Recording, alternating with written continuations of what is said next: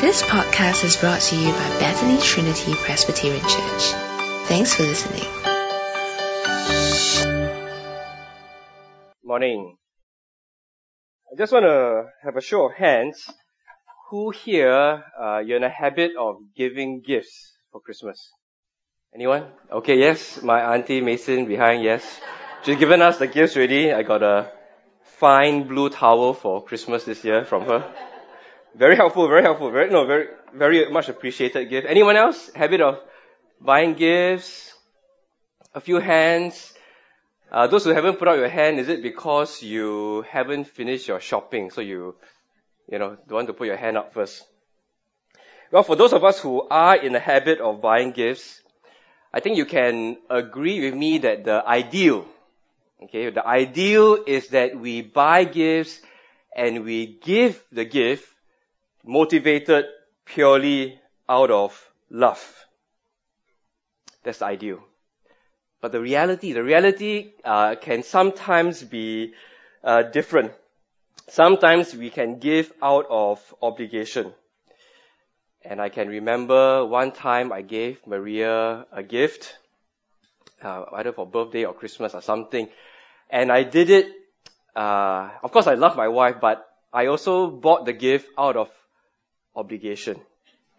because she had given me a very nice gift, for my birthday or something. And so I felt obligated to buy something nice for her. So I went out and I can remember I took Elliot along, on the pretext of taking him out, trying to surprise her. So I had only one afternoon to buy the gift, and I saw watches on sale, 50% off. So I looked at it and said, okay, I think she'll like this one. So I bought the watch and I gave it to her, and because she's such a kind woman, she showed appreciation for it. And for a while she wore it. But notice she doesn't wear it anymore. Because it turned out that this gift bought out of obligation and love turned out to be a gift that she didn't really need, and a gift that she didn't particularly like. Now this is in stark contrast to the gift that God gave, the gift that God has given us that first Christmas. Because He is a God of love, because this is a God who has made us, who knows us, the gift that He has given, it is a perfect gift. It is a gift that we truly need. It is a gift that is suited to who we are. Now, I want to ask the gift that God gave, and to do that by looking at one of the most famous verses in the Bible. It's John 3:16, and you can find it printed there in your bulletin at the top of the outline. John 3:16. For God so loved the world that He gave His one and only Son, that whoever believes in Him shall not perish, but have eternal life. It is the most well-known verse in the Bible. And Martin Luther has called this one verse, the heart of the Bible, the gospel in miniature. And I'm told that this is the first verse that missionaries will translate when they go into a different culture, different language. The first verse they will translate into that local language will be John 3:16. And undoubtedly, because it is the most famous verse, many of us here will be familiar with that verse. But I want to appeal to you. Don't let that familiarity of that verse dull you to our, the next 10, 15 minutes as we consider what this verse has to teach us. Because in this verse, because it is at the heart of the gospel, because it is the Bible in miniature, it contains so many great realities. So many great realities contained in one verse. So many great realities that I promise you, far more important, far more crucial than whatever you can have on your mind right now. So some of us were here and we're thinking about other things. We're thinking about plans for holidays or, this issue, that issue. But I promise you, because of the great realities contained in this verse, nothing in your mind right now can compare to what this verse has to tell us, to teach us about God and the gift that He's given. So please, I appeal to you, focus on this one verse and be blessed, be refreshed by the great realities this verse has to bring to us. So firstly, we consider, in the outline you can see love. And love is the answer to the question of what motivated God to give the gift. What motivated God? The motivation was love. Now, at this point, some of us might be tempted to think, yeah, I can relate to that. Because, I love my wife, I love my kids, it's very obvious I love my wife because I bought her a watch. But you see, the love that motivated God to give the gift is a completely different kind of love. The love referred to in John 3:16 is not the kind of love that we have for our wife, for our partners, for our kids, for our family, for our friends. It is not the same kind of love. Now let me try and illustrate this by telling you the true story of one of my students who shall, for reasons which will be obvious, remain nameless. Now this student of mine, he got to an age where he decided it's time to find a girlfriend, it's time to get married. Okay, and you know how he went about trying to find a girlfriend? He just went looking randomly on Facebook. So randomly, friends of friends, he said, this girl looks not bad. And then he'll write a message to her, hi, I'm so and so, and I saw you're a friend of this person. Hey, can we be friends? And then, amazingly, some girls actually reply. And then he strikes up a conversation, and one by one he decides whether this is girlfriend material or not.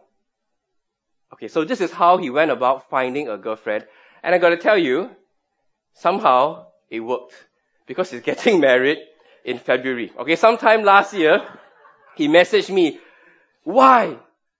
I found her. And then he, showed me a picture of her, her and him together. I found her, and then they're getting married next February.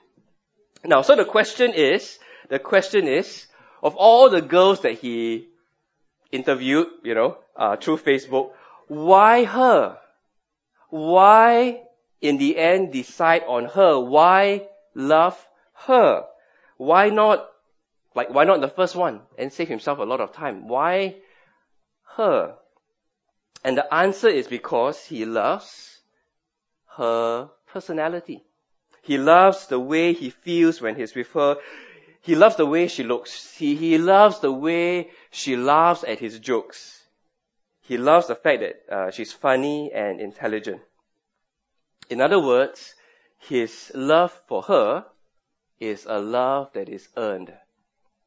There was something attractive, something compelling, some beauty and worthiness about her that elicited the love from him to pour forth in response.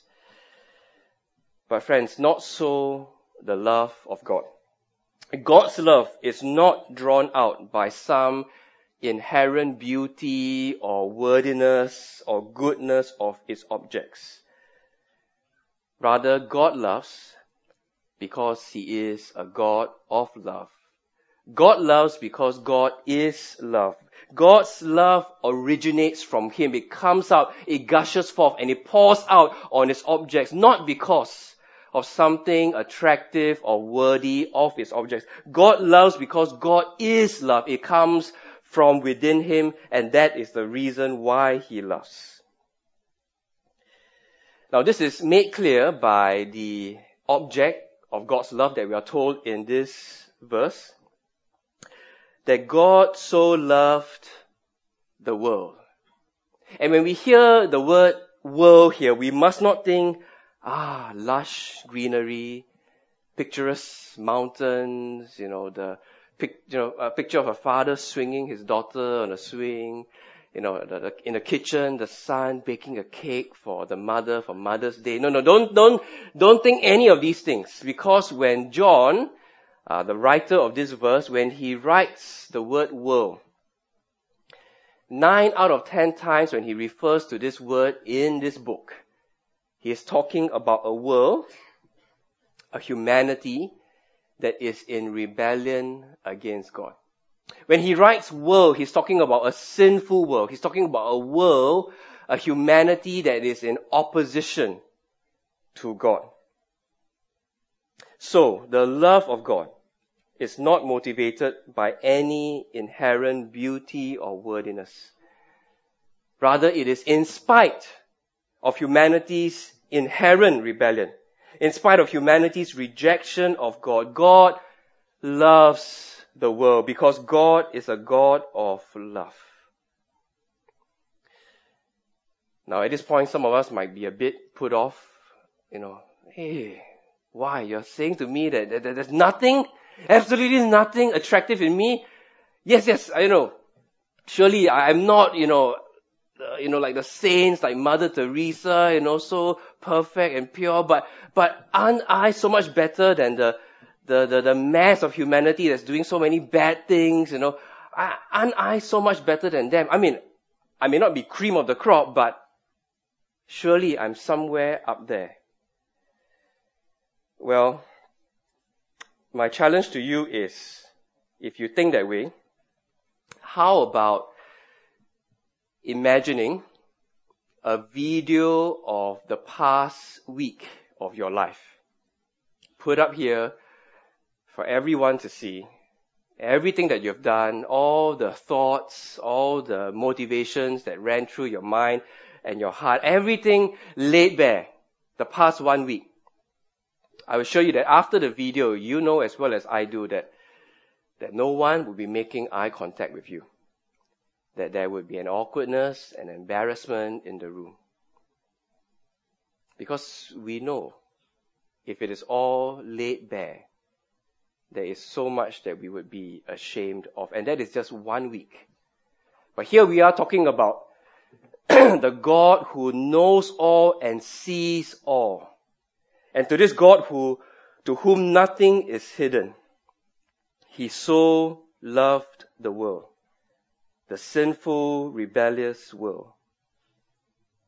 And how did this God love the world? He loved the world by the giving of His one and only Son, our Lord Jesus Christ. The greatness of God's love is seen in the greatness of the gift. He gave His one and only Son. Now, I just want to help us consider the greatness of the gift by getting us to think back to our responsive reading when we read in Genesis 22, in the first book of the Bible, where God said to Abraham, as a test of Abraham's devotion to God, Abraham, go and sacrifice your son, your only son, it is repeated. And Abraham, out of love and devotion and obedience to God, he obeys. He brings his son. And the story we're told is they go, and at a certain point, Abraham says to the servant, okay, from here on, it's just me and Isaac. And the wood is placed on Isaac. And Abraham carries the fire, he carries the knife, and together, father and son, they walk up the hill. They walk up Mount Moriah. And as they go up, Isaac notices something's missing. And so he asks his father, Father, where is the lamb? Where is the lamb for the sacrifice? And then, most likely with a lump in his throat, Abraham gets the words out. Oh, the Lord will provide. And they reach the place of sacrifice, and Abraham binds his son, his only son, to the altar of wood that he has prepared. And he raises up the knife, and he is prepared to plunge it down into his son. But the angel stops him. Abraham, Abraham! And with relief, Abraham stops and he says, yes, here I am. And the angel says, do not lay a hand on the boy, because now I know that you fear God, because you have not withheld from me your son, your only son. And there Abraham looks, and there in the thicket a ram caught by its horns, because the Lord did provide a substitute for Isaac.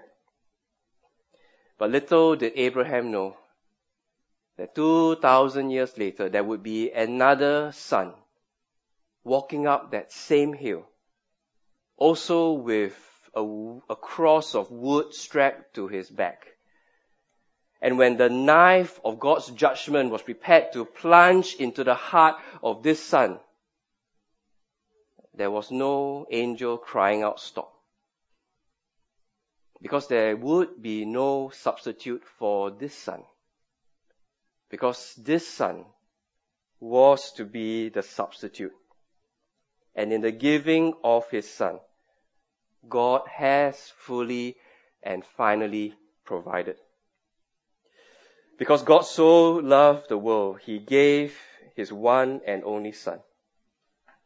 And in the gift of his son, he gave the perfect gift. He gave the gift that was exactly what we needed. Because in the giving of his son, he has provided the substitute. In the giving of his son, it was a giving of the son to come to earth and die on the cross. In the giving of his son, the son was given the name Jesus. And Jesus means the Lord saves. That was the name given to the son when he came. The Lord saves. That's what the name means. And in the Christmas story, the angel says to Joseph, remember? Angel says to Joseph, "You are to give him the name Jesus, because he will save his people from their sins." Because for all our sins, because for all our opposition, our rebellion and rejection of God, we deserve death. We deserve, each one of us, the knife of God's judgment. But God has provided a substitute. Why? For God so loved the world that he gave his one and only son. And why did he give his one and only son? It tells us that, and the word "that" here is the word for purpose. So that we can read, he gave his one and only son so that, for this purpose that whoever believes in him shall not perish, but have eternal life. And when we say eternal life, we're not talking about life as we know it, life in this world as we know it going on forever, because that would not be a great thing for many of us, we would agree. Rather, this eternal life is the opposite of perishing. And why would we perish? We will perish because of our sins. We will perish because that is what we deserve for our sins, for our rebellion. But instead of death, there can now be eternal life. And this is a life of knowing God, a life of being in right relationship with him. And it is a life that begins in the here and now. It is a life that will culminate with literally, actually living with God, enjoying his presence, dwelling with him with all joy and blessing and for all eternity. This is the purpose for which God gave the gift of his son. And it is a gift that is for whoever. Now this is the last word in the verse I want us to focus on. That whoever believes in him shall not perish but have eternal life. On the basis of John 3:16, we can say to everyone, I can say to everyone here, that God loves you. He has loved you in the giving of his son. This is how he has loved you. He has given his son as a substitute. He has given his son, and the son has died on the cross to save us from our sins. And all you need to do to receive this gift, to accept God's love, is to believe in the Son. To receive by believing, to receive by trusting that this is a gift that you really need. This is the gift that you need most of all. And in receiving this gift, your sins will be forgiven. You will not perish. You will have eternal life. You will live with God forever. God loves you. And as we go into the rest of this year, a time of Christmas celebration, hopefully we will hear the name Jesus, and we will hear the name Jesus fairly often during this period. And I want to ask you that when you hear the name Jesus, please bring to your mind the meaning behind the name Jesus. So whenever you hear the name Jesus, think to yourself, the one who saves us from our sins. Okay? So let me try. Jesus. And when you hear the name Jesus, think to yourself, the one who saves us from our sins. So wherever you are in relation to this Jesus, whether you're someone who has trusted him, you have received this gift long ago. But this gift is not just to be received and thrown to one side. This gift is meant to be received and to be cherished as a treasure. So when you hear the name Jesus, remember the gift that God has given you that you should cherish, that we should treasure. When you hear the name Jesus, think, the one who saves us from our sins. But if you're not someone here who has received the gift, maybe this Christmas will be one where you truly come to appreciate how much God has loved you and what it means that he has given you this perfect gift. I hope and pray that this Christmas will be that one for you. And when you hear the name Jesus, remember the one who saves us from our sins. I wish you a very blessed Christmas. Thanks for listening to this podcast brought to you by Bethany Trinity Presbyterian Church. For more information, visit us online at busypc.sg.